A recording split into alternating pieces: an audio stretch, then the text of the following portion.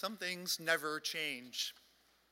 When I was a kid, especially once I was in junior high and high school, our family dinners, which always began every evening promptly at 5 with all of us at the table, were often troubled affairs.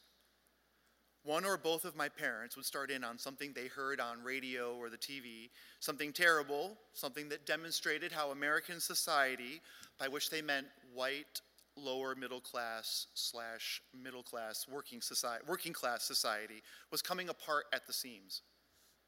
My baby boomer parents were not like their peers. They had much more in common with their greatest generation parents than they did with people their own age, and they still do. So to them, the changes of the 1960s and the 1970s were markers of how horribly American society was unraveling and of the darkness of the days in which we were living. And my job, of course, was to argue back.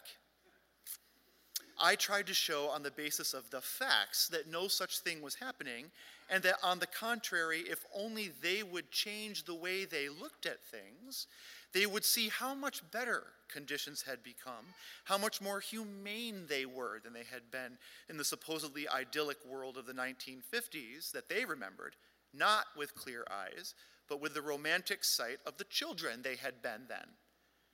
To me, the 1950s were a perfect horror of conformity, repression, and groupthink. During my Cold War youth, Reagan and his cronies were trying to bring all that back, to my absolute disgust and my parents' positive joy. I tried to help them see the problems with this in all the subtlety that a precocious child tends to display, which had the predictable outcome: they doubled down. And I tried to comfort myself by remembering that their parents had told them that Elvis Presley was the devil, and that even Ralph Waldo Emerson had remarked upon the fact that each generation viewed the one that follows as a decline, as contributing to cultural dissolution. And I promised I would never look at the world that way. And so now here I am, at the age that they were then, and I'm torn. Because what I said I would never let happen has happened. I am highly distressed by the way things have gone, and I have difficulty recognizing the present moment as bearing much of any resemblance to the way the world was just a few decades ago. But is that because I'm more aware now than I was then? Or is it because things really have gone downhill? Are conditions in the United States truly worse now than they were in the 1980s? And if so, for whom? Are they worse now than they were then for people of color and the poor? Or is it the case that such conditions, such desperation, such insecurity, such despair, have extended now to include those who formerly could pretend it was only those people who had to deal with such things, and only because they had brought it on themselves? Did authoritarianism, anti-Semitism, or outright white supremacy and Nazism proudly raise their heads and rally people to their standards in places where such a thing seemed utterly impossible? Was the extent of environmental collapse perceived as clearly back then? And did the specter of climate-related disaster and its horrific effects loom as large? Was the American nation-state in such utter disarray a laughingstock on the world stage and a threat to the stability of financial markets, to the integrity of representative democracy, and again, to the health of the global environment? Were we as brazenly brutal and nonchalantly vicious to the poor, terrorized, and needy on our borders and around the world? Not to mention those being ground to bits in our prisons and other systems, and as accepting of gross inequality and inequity on multiple levels as we've now become? Now, I remember very well the threat of nuclear annihilation that we lived with during the Cold War, and of environmental degradation and of social upheaval. I remember AIDS.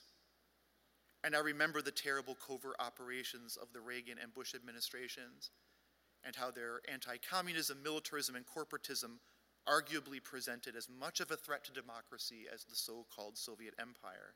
And I am not romantic about that time. Even so, objectively speaking, it does seem to me that we are in a more precarious place, not only as a nation, but as a planet, than we were 30 years ago. Among many other possible examples, I'll take it as representative that I am not making this up, that the Science and Security Board of the Bulletin of the Atomic Scientists advanced the hands of the doomsday clock to 2 minutes before midnight this past January. Things are really serious and only becoming increasingly grave. And despite what the Hallmark Channel is selling, we pretty much have no more unironic cultural sentimentality of our previous generations to salve that great wound to our national sense of self. The despair around us is so real and so powerful that it seems we breathe it in place of air now, often in the form of opioids to dull the pain. In other words, the world is once again in crisis. Like the Hebrew exiles to whom Isaiah prophesied, we are in a world where we are lost. We are no one, and we are nobody. Like the Israelites to whom Jesus was born, we are occupied and colonized by powers much greater than our own. We don't move freely. We don't determine our own destinies. The rich and the powerful lord it over us and determine our fates with a snap of their fingers. Justice is in short supply. Life is harsh. We are becoming alienated from one another as various economic and social pressures fracture our communities and our ability to appear to one another as people rather than as faceless bodies in a set of interlocking and impersonal systems. All manner of powers and authorities claim our allegiance. Like the exiles of Isaiah and the colonized Israelites of Luke, God, to all appearances, has abandoned us, has turned away from us, has allowed this chaos to swallow us up. But recall Isaiah's prophecy to those in this very condition. The Lord has proclaimed to the end of the earth, say to daughter Zion, see, your salvation comes. His reward is with him and his recompense before him. They shall be called the holy people, the redeemed of the Lord, and you shall be called sought out, a city not forsaken. Salvation is promised to those who have no reason to expect it. The exiles are to be a holy and redeemed people.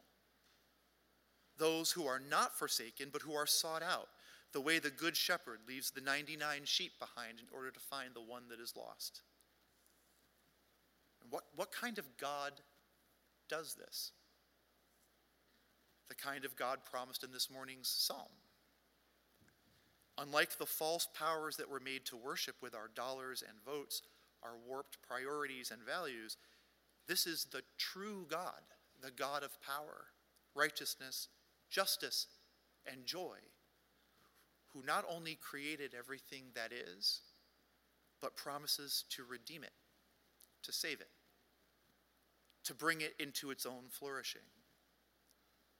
This God is awesome in the literal sense, a God of unimaginable power. And how does this awesome God appear? As a baby, vulnerable. A baby born to parents in poverty living under oppression, the way a baby might be born to a woman today detained on our southern border. God? This is God? What kind of a God is it who comes to us this way? The God whose true identity is revealed through a people enslaved in Egypt, through a people exiled in Babylon, through a people occupied by the Roman Empire, through the poor and the oppressed of every time and place, including ours, whose power is made manifest in weakness, so that in our weakness we can find in ourselves the power of the incarnate Savior at work. What is this power?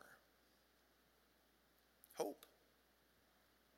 The power of hope that, as Titus writes in today's epistle, is the hope of life with God, true and full and joyous and eternal life, the kind of life that comes out of the tomb, life that comes where no life ought to be expected, the way salvation comes through the life, ministry, death, and resurrection of a colonized kid executed by the state in Palestine at a time when everything seemed utterly lost, utterly dark, utterly devoid of meaning.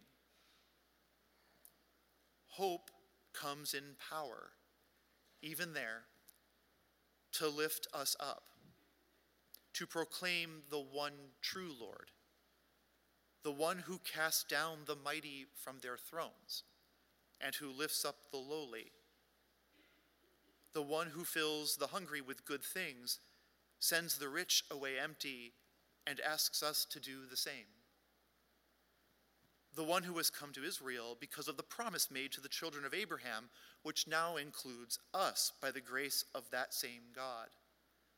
The God whose will it is to bring joy out of despair, where the saving baby is born. Our trying times don't call for the sentimentality of the way things were, or the gentle deceptiveness of the romances of Christmases past.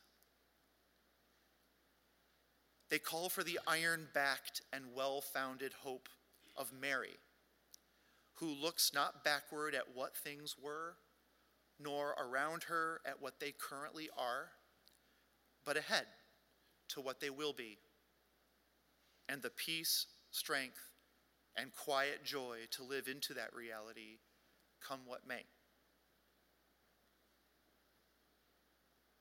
Some things never change. The world comes into crisis. And what our faith teaches us is that when it does, that is precisely the fullness of time.